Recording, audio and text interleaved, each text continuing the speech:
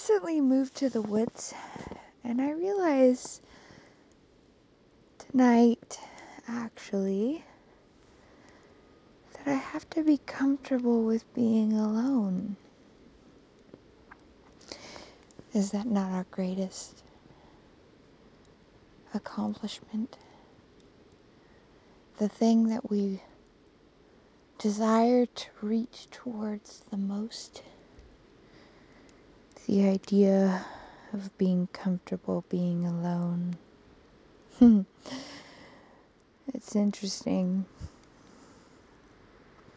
It's enticing in so many ways. But it is, well, lonely. And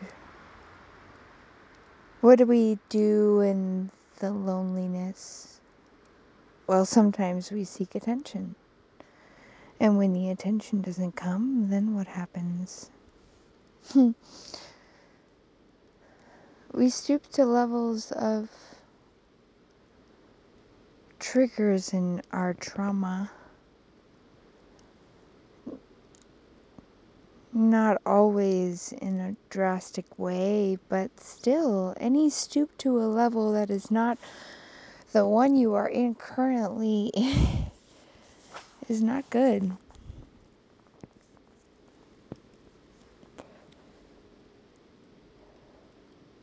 But when we're struggling and we're feeling in our weakness,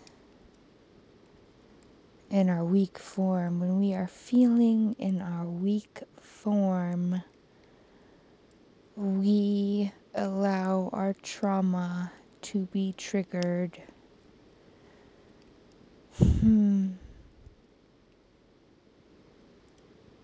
The biggest lesson I'm learning is, what do we do within that space of triggering? Period. Period, as if I'm speaking. That's silly.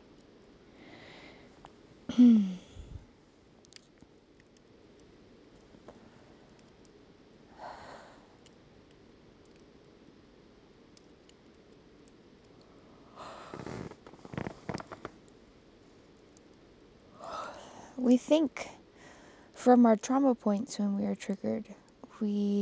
It's almost as if we entice our mammalian brain to ignite a firing off of triggers to traumas that make us feel like something that we're actually not, but, well, it feels good at the time, so it fits the bill, let's go ahead and use it. It's a shame, really. And I'm speaking to you from real life experience, as it were. Feeling as though you give more than you receive. Now, that may be a lesson for people, because I know for me, I give a lot, but do I give enough? I don't know. I feel like I could give more. And I can give more without expecting in return.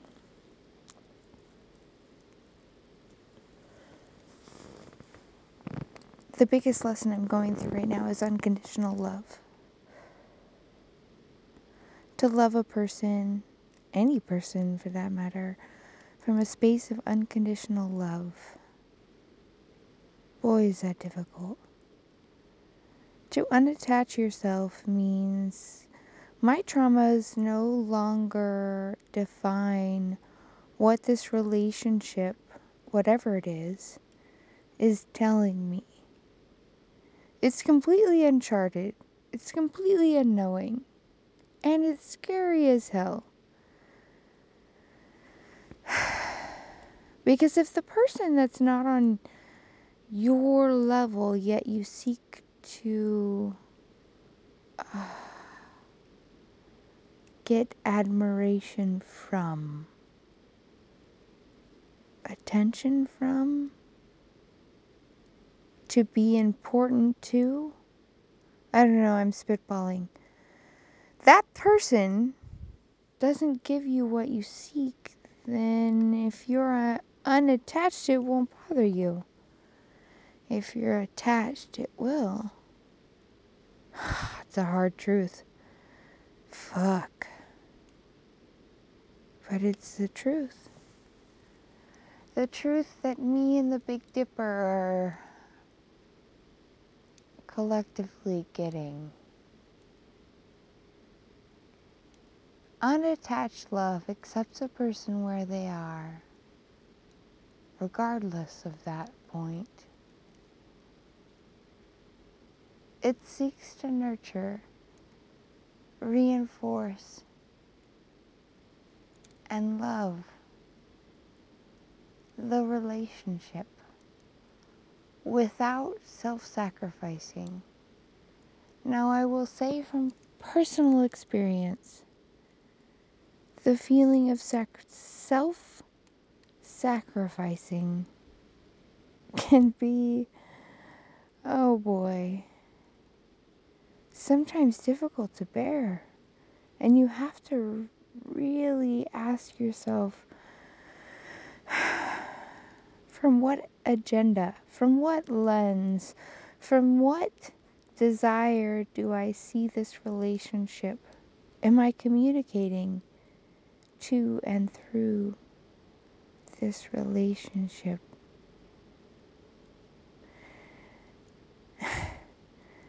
It's a funny thing when you're aware of your traumas and that of others even, but let's just say for argument's sake, you're aware of your own traumas and thus triggers.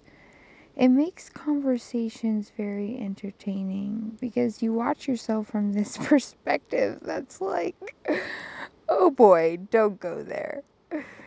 And kind of really trying to control yourself into how much you're willing to delve into with the other person, how much you're willing to share, how much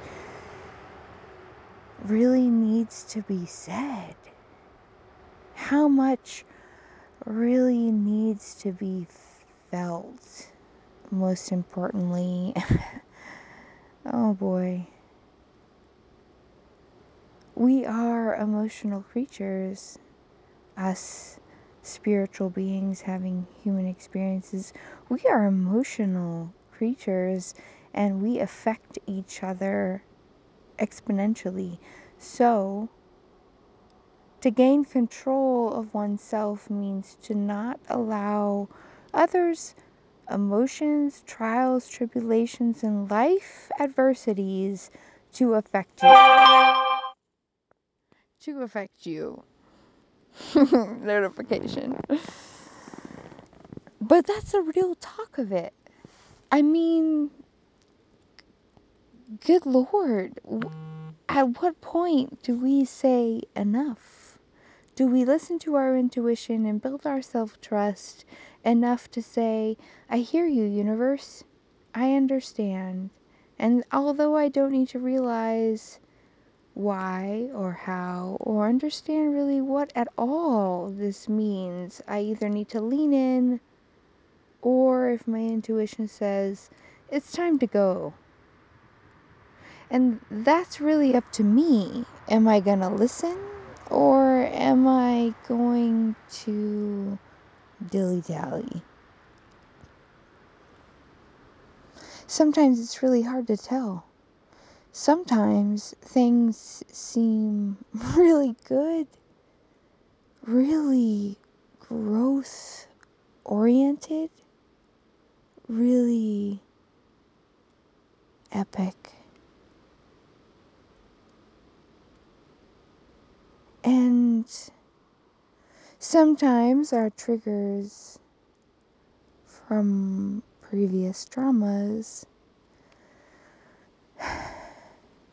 dictate for us what we are going to do.